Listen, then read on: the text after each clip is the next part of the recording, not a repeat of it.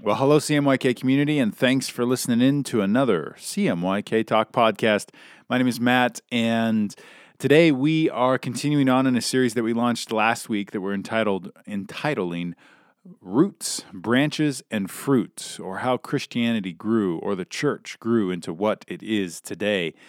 This is a unique series for us, but I think a really, really important one because we're just taking, over the next few weeks as a community, a look back into the history of the church and what are the roots that were planted that we see within scriptures and within history, and then what are the branches that grew out of that. And so if you can probably understand that this idea of church and Christianity is a couple thousand years old, and within that, there's a lot of stuff that's happened and a lot of left turns and right turns and ups and downs, and within that, we find ourselves here today in the year 2018. And many times, if you're like me, you can ask yourself the question of, man, how did we get here? Like, how is Christianity like this? Why is Christianity like this? Why is church like this? And how are some people saying that they follow Jesus and it looks like that, and others say that they follow Jesus and it looks completely different? And it feels like sometimes we completely lost the plot and the whole idea of what church and Christianity is. Really, I mean, for many of us, we can wrestle with, like, does this thing have any meaning, any relevance, any true significance in our world today? Or is it just something archaic that we're all holding on to and pretending that matters? Meanwhile, there's this part of us that goes, I think we need to move past this, grow beyond this rather than holding on to it. And so to kind of help us understand why we are where we are today and to maybe find some good fruit, some good things, and also to talk about honestly and candidly some bad things that have grown out of this thing called the church. That's what we're doing. And so it's a big series, and there's a lot to it. And I said it last week, and I'll probably say it every week, but man, as big as this is, I'm a little nervous and apprehensive, but I think this is important, and this is not the end-all, be-all talk, and by no means do I sit as the greatest expert ever on church history, but as someone that's kind of lived in this a long time and spent a lot of time studying and researching and trying to understand some of these things, I thought it would be good for us to at least talk about it and for me to kind of throw some ideas and thoughts out there to hopefully stir some conversation in your own life. And so today we're going to look at another root that we find within the scriptures that was planted that we see the church and Christianity grow out of. And where I want to look is found in the Gospel of John. Many of you know the story of Jesus. And then kind of overarchingly, the story is that he shows up as a new kind of teacher and rabbi in the early AD period of history. And he's teaching and talking about some new and unique things. And in this teaching and in his actions and miracles, as the story goes, he has and grows and amasses this following. And lots of people are interested in what he's up to. Well, those in power, particularly those in religious power, they really struggle with who this new teacher is and what he's saying, because it differs from what they're saying, and it challenges their power and their influence and significance. And so the religious power comes against Christ and ends up crucifying him and having him killed because of this new kind of teaching and thoughts. And in this crucifixion, it doesn't end there, but we find this resurrection. And after this resurrection, after this new life of Christ, he comes back from the dead. The tomb is empty. Jesus begins to interact with his followers, and it's these short little snippets and snapshots at the end of the Gospels where Jesus is around communicating with his disciples and these followers that he amassed. And there's this interaction in John chapter 20 that I just find so fascinating. This is right before Jesus is about to ascend into heaven, right before he's about to be gone and no longer around in the physical flesh and blood sense. And this is the interaction. This is John chapter 20, starting in verse 21. It says, Jesus said to them, his followers, "Peace be with you. As the Father has sent me, even so I am sending you." And when he had said this, he breathed on them and said to them, "Receive the Holy Spirit. If you forgive the sins of any, they are forgiven them. And if you withhold forgiveness from any, it is withheld." This is a fascinating and huge interaction in my mind. Because what we see within the Gospel of John is before this moment, this is John chapter 20, before this moment, in both chapters, John 14, and then later on in John 15 and 16, Jesus, Jesus begins to speak of this thing known as the Holy Spirit. Some translations of the scripture call it the Advocate. And it's this idea that Christ is going to go. He's kind of prepping his followers to say, I'm not going to be around forever. And he starts to use this language and says, it's actually going to be better that I'm going. This is good for you. And the reason it's good for you is rather than just me here, there's going to be this thing known as the Holy Spirit, the Advocate, the Spirit of God that's going to be a part of this process and this work that I'm leaving to you. So you're not alone. And Jesus begins to speak of this thing known as the Holy Spirit in grandiose, big terms and saying, you're going to see greater things because of the work of the Spirit than you saw in and through me. This is huge. So if we can just put ourselves in the position of Christ and his followers in this moment, he's been building this anticipation towards this day when the Holy Spirit is going to come. And that it's going to be greater, it's going to be better, it's going to be more miraculous and awesome than anything they'd seen up to that point. And it's found in them receiving the Holy Spirit. That's the story up to this point. And then in John chapter 20, there's this moment where Jesus is here. It's ready. It's time. He's about to go, and they're getting ready to receive the Holy Spirit. And here's the moment. You ready? Here's the buildup. Drum roll, please. Everybody get ready because the Spirit's about to come, and Jesus does this. He goes, receive the Holy Spirit. And that's it. I find it a little comical. Because we live in a culture of ceremony. Anytime anything big happens in our life, we expect there to be something large attached to it that ourselves and everybody around knows this is big and things are no longer the same for my life. So you take something like graduating high school. You don't just go to your last class in high school, pass the test, and then never go back and just know you're good. No, you've got to have a ceremony. You've got to have this big deal moment where all your friends and family show up at Metro Park Arena in Billings, Montana, and they watch this 4-hour ceremony and listen to hundreds of names called and listen to a bunch of speeches, some of them fairly mediocre. But you go through this whole ceremony. You've got to have a big party and open house and invite everybody to come and say congratulations and offer you presents, all these kinds of things. That's how we know that we're graduated. When it comes to college, we have a ceremony that we go through when we go off to college. When we turn 18, there's some kind of big party, especially when we turn 21. There's a ceremony that we've got to go through. And many of us remember that ceremony the morning after. We feel it uniquely because we're now an adult. Ceremony tells us that something has happened. When you get married, you've got to invest a bunch of money and invite all your friends and family once again to show and see this giant shift and change in your life.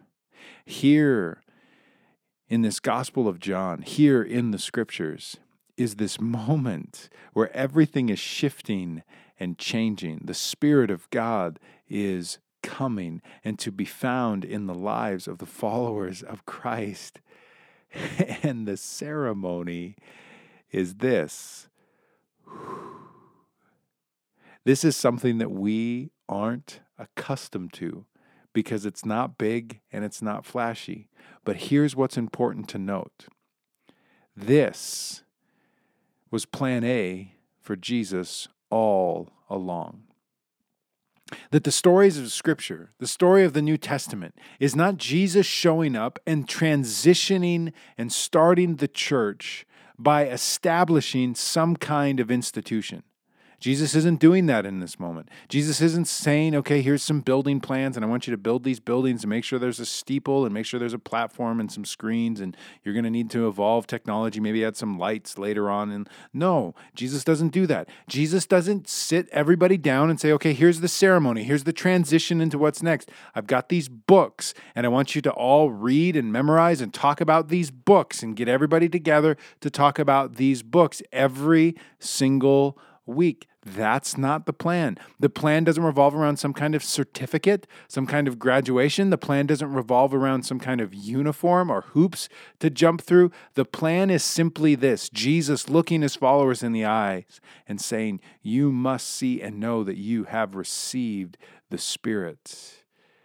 And the Spirit is found in this breath. You see, it's not just significant to know that this was plan A, but to know that this plan revolved around breath. This is what Jesus uses to communicate and transfer this Spirit. Why is this important? Well, within the original language of this New Testament text, Greek, the word used every single time you see the word Spirit in our English translation of the Bible is the word pneuma in the Greek. And pneuma does not just mean spirit, but it also means wind, the movement of air, or breath. That at the very core of how spirit is defined within the scriptures, it's found within breath. This is how spirit is to be seen and defined. And this is how Jesus chooses to kick this whole thing off by breathing on the disciples that they would know and sense there is this breath present, this air present that you already possess and have received. And this isn't something that we just see in the New Testament, but it actually goes back into the Old Testament as well, because in the Old Testament, the same word, spirit, within the Hebrew language, which is what the Old Testament is written in, is the word ruach. And ruach also means wind, the movement of air, or breath. This is a foundational part of spirituality, that spirit is not found outside somewhere, somehow, and we're trying to grasp it and bring it into something somewhere, somehow. No, spirit is this air and breath that is already present. It's how Jesus chooses to kick this whole thing off, and it's how we are still sustained to this day in our own being. It's breath. On top of that, I find it really interesting that the early church, particularly in the book of Acts and then through the writings of Paul in the New Testament, they use this verbiage of spirit. They call it the baptism of the Spirit or baptism of the Holy Spirit. Maybe you've heard that language used before. For some of you, that might be kind of an off-kilter idea because you've seen something or experienced a baptism of the Holy Spirit and it got really weird really quickly, and you're not quite sure what to think about it. Well, this word baptism in the Greek is baptizo, and baptizo means to wash or immerse. So the idea of baptism of the Spirit is to be washed or immersed in the breath that you already possess, to find yourself fully present in your breath and what's already taking place in what you already possess and have, to be immersed in that presence and life and embrace. This is what kicks off everything for the church. And this is a monumental shift for humanity. Because we, as human beings, love institutions. We love powers and authorities outside of ourselves that can speak to who we are, and in their speaking, we feel empowered and we feel like we now have the authority to go and do what we want to go and do. So when you look at history, there's been things like kings and armies that we look to give us the authority and power to live the kinds of lives that we want to do. There's governments, businesses, these institutions that are established, and we all look and say, man, that's power, and we look to them to grant us what we want. Parents, teachers, bosses, churches, priests, and pastors. We all have experienced committees that have to make decisions about what's allowed and what's not allowed, and we have all identified the cool people, that they're the ones that set the tone for everyone else. What's happening here in this moment in John, and what happens with the early church, this root that's seen, is Jesus is breathing on his disciples and he's saying, I'm sending you as I have been sent. And here is this empowerment, this authority, and this ability for you to go out and do these things. And it's found in your very breath. Receive the Spirit, the breath of God, because this is all that you need. And you already possess it and already have it. And so where our lives have this tendency to see all of these things that we want to go and do and become, these things of life and beauty and truth that we want to engage in. But we feel like, man, I can't go there. I can't do that. I can't say those things because we don't feel like we've been empowered or we have the authority. And where all of history has established all of these different kings and governments and business and bosses and churches to try and hand out and divvy out this authority and power to other people, this whole Jesus narrative is founded on, no, you already have it. You already possess it. It's understanding that that thing that you know that you need to go and do, that right and good and beautiful work that's in you, that keeps you up at night, that you already possess the power and authority to go and do those things. And for you to sit and wait for someone else to give you the go-ahead is for you to miss out on the ruach, the pneuma, the Spirit of God that is in you. Many of us, how many of us, have found our lives sitting on the sidelines, waiting for someone else to invite us into the game of justice, and grace, and peace, into the game of caring for those in need around us. And we feel like, well, man, I don't have authority. I don't have any power to do that. Here is this moment in the scriptures that kicks off this whole idea of church. And it's found in you seeing you already possess everything that you need to be sent as Christ was sent. So this list of authorities and systems and institutions that are always trying to say, no, we're the ones that get to tell. We're the ones that get to identify who has the power and who has the authority. There is this work of Christ that says, no, you already have it. So breathe deep, immerse, baptize yourself in this present moment and spirit, and pick this up and go. Again, this is a monumental shift. It's something that many of us have experienced, and particularly in the last 10 years, because there's been this institution that's known as the local news. And anytime something would happen within a small community, there was this institution as the local news that they're the ones that had the cameras and the technology to beam information up to a satellite. And in that beaming of information, all the TVs within that community would be able to receive the signal and know what's going on within their community. And they relied on the power and ability of the local news channel to possess this authority in communicating what was happening in their city. But as many of us know, about 10 years ago, there was this thing called the smartphone introduced. And the smartphone was an opportunity for, rather than just a couple local news organizations to possess a camera, all of a sudden, everyone had a camera. And when something would happen, rather than waiting for the local news station to show up and report on what was taking place so that we could know what's happening in our community, all of a sudden everybody started pulling their phones out of their pockets and recording what was happening. And it was posted live to social media, and people were already liking, sharing, and commenting on it long before the news station could ever even pack up their cameras. A couple of years ago, in 2010, there was a tornado that hit Billings, Montana.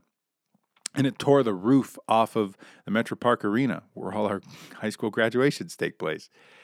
And in that moment, our local news stations, they couldn't get there in time to record what was taking place. And so that night on the local news, what we saw is the local news channel was actually broadcasting different cell phone footage, different cell phone videos that were taking place of the incident happening, of the tornado wreaking havoc, because they couldn't get there in time. In other words, this institution that had held power for years, decades, as the only one that could, get the information out there to their community, they lost the power, and now they have to lean on the power of individuals doing what they already possess.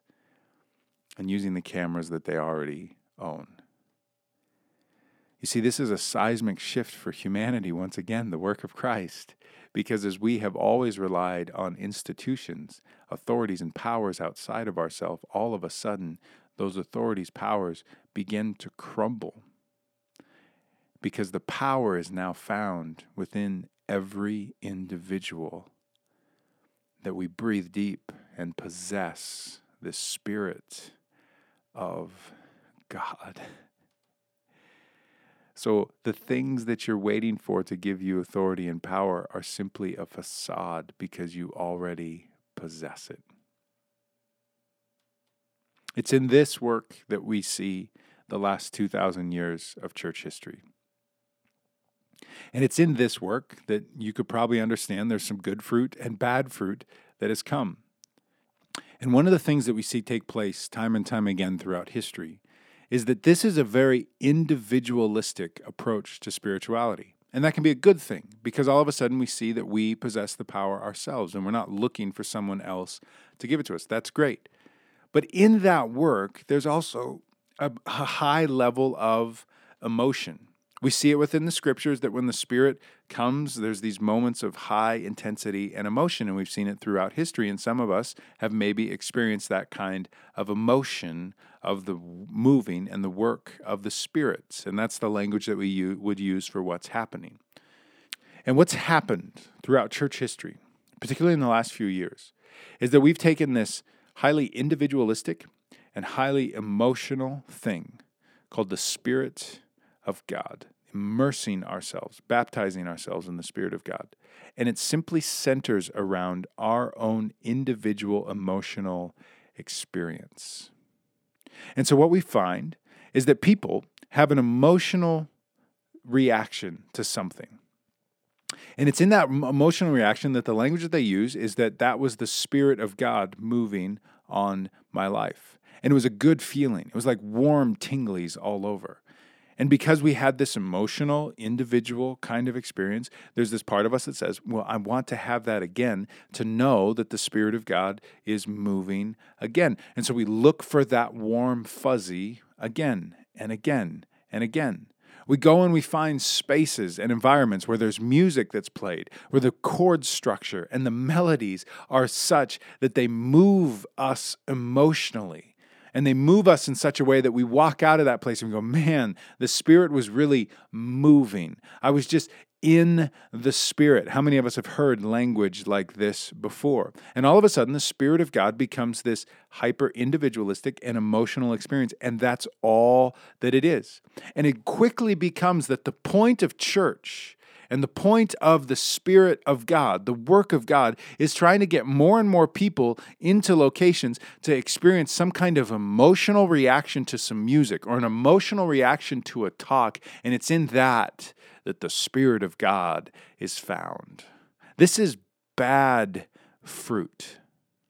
Because what we find within the scriptures, what we find in this moment with Jesus, remember in John 20, is him saying, as I have been sent, now I'm sending you, receive the Holy Spirit. In other words, the point of the Holy Spirit, the point of this is to empower us to be sent into the world, not to come and find some emotional reaction over and over and over again. Not for us to find the certain kind of speaker that's just going to make us feel the best, and then we can, go find the best kind of music that just stirs our heart. There's nothing wrong with a good speaker. There's nothing wrong with good music, but that's not the work of the Spirit.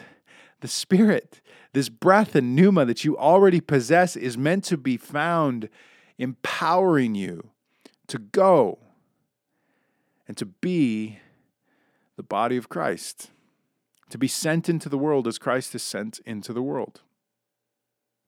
And so there's bad fruit in this hyper individualistic and emotional experience of Spirit. I also think there's bad fruit because as it's so individualistic, our tendency is to sometimes have a feeling or an emotion that the Spirit or God is talking to us, and so we have to do this thing, or we have to move to this place, Or we're looking for some kind of justification for why we can think or believe the way that we do, and we have this gut feeling that says the Spirit of God says that this is okay. And how many of us have experienced somebody use this language, God says, or the Spirit told me, or led me to do this? And there's this part of us in the back of our mind that goes, man, I think that's just bad Chinese food. I'm pretty sure that's what it is. That's not the Spirit. I'm pretty sure you just want to buy more and more and more stuff. I'm pretty sure you just want to live a more comfortable life. And you're using this language called the Spirit to just bring justification for what you want. How many of us have heard people say and use language of the Spirit of God said it was okay or led me to do these things, when all that comes out of this work is more brokenness, more hurt, more pain, control? How many of us have heard or seen stories of murder and abuse, and someone is saying, the Spirit of God told me this? There's bad fruit. Because yes, this is an individual approach to your power as a human being and what this breath means for your life and for the world around you.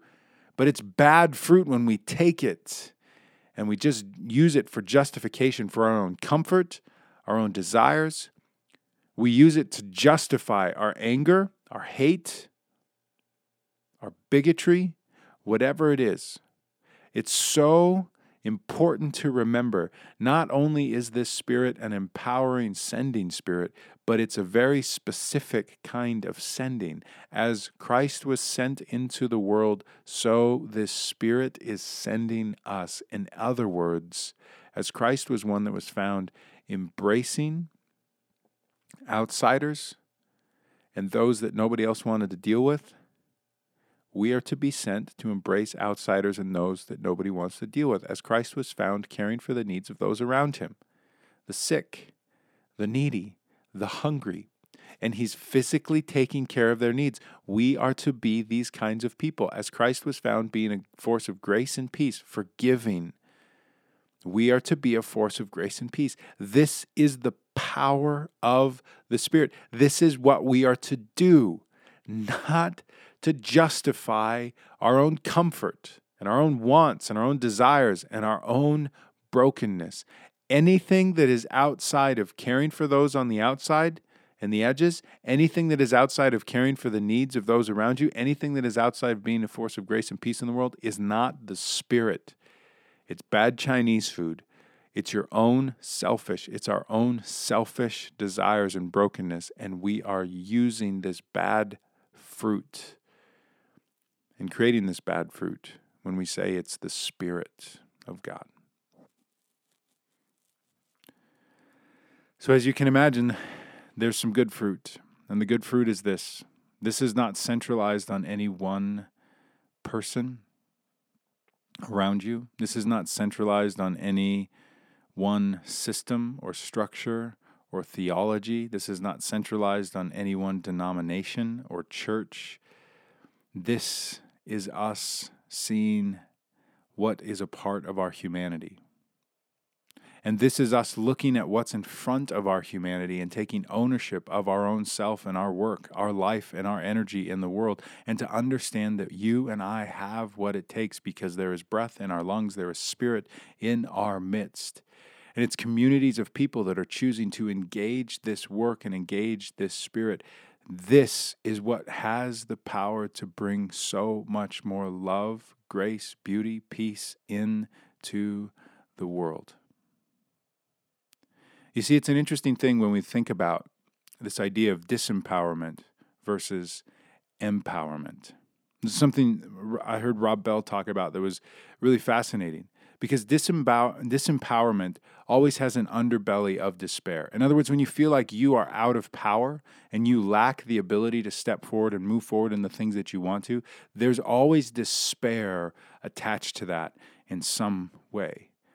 And what Jesus seems to be doing with his disciples in this moment, this root of the church, is to say, you are now empowered. This is not meant to be driven by despair. And that in the midst of whatever challenge, whatever frustration, angst is in front of you, whatever hurdles you need to get over, whatever grace and beauty that you're trying to bring into the world, that you are empowered to see these things happen. That you are empowered to welcome those on the outside, that you are empowered to take care of people's needs, and you are empowered to forgive sins. This is a part of your work, and you are not to be found in despair in this work, but to breathe deep and to sense and know this is a part of who you are. And even in those things that are out of your control, you have power to respond and create in the midst of that response. And you are not alone because there's this divine presence that sees you, knows you, embraces you, and is empowering you with more than you could ever realize. I think for many of us, as we look into the future and what's to come, there's a part of us that wonders, man, how is this going to go? Because there's all these elements around us that we feel like is this really the way things are supposed to go for my family, for my country, for our relationships, for my city? We wonder how things are going to go for our faith community, just our own personal faith. We don't know how any of this is going to go, and so there's this tendency for us to just wonder. And what Christ is doing in the midst of his followers in this moment, the roots of this thing called church and Christianity, is to see that in the place of not knowing how things are going to go, that we hold the power. And there is no system, there is no institution, there is no political ideal that takes that power from us, because this is a part of our very breath. And to find our lives immersed, baptized in this Spirit.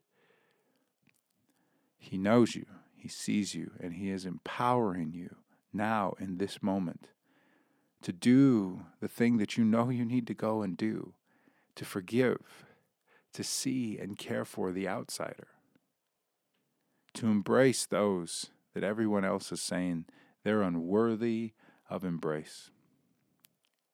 You have more power to shape the future and the things to come than you will ever realize. And so do not believe the lie that it's held by someone other than you. May you see and sense the same experience that the disciples had with Christ. He is looking you in the eye and saying, receive the Holy Spirit. May we go and be this kind of church. I love you. And if there's anything that we can do for you, please let us know. We'll come back next week with more on roots, branches, and fruit.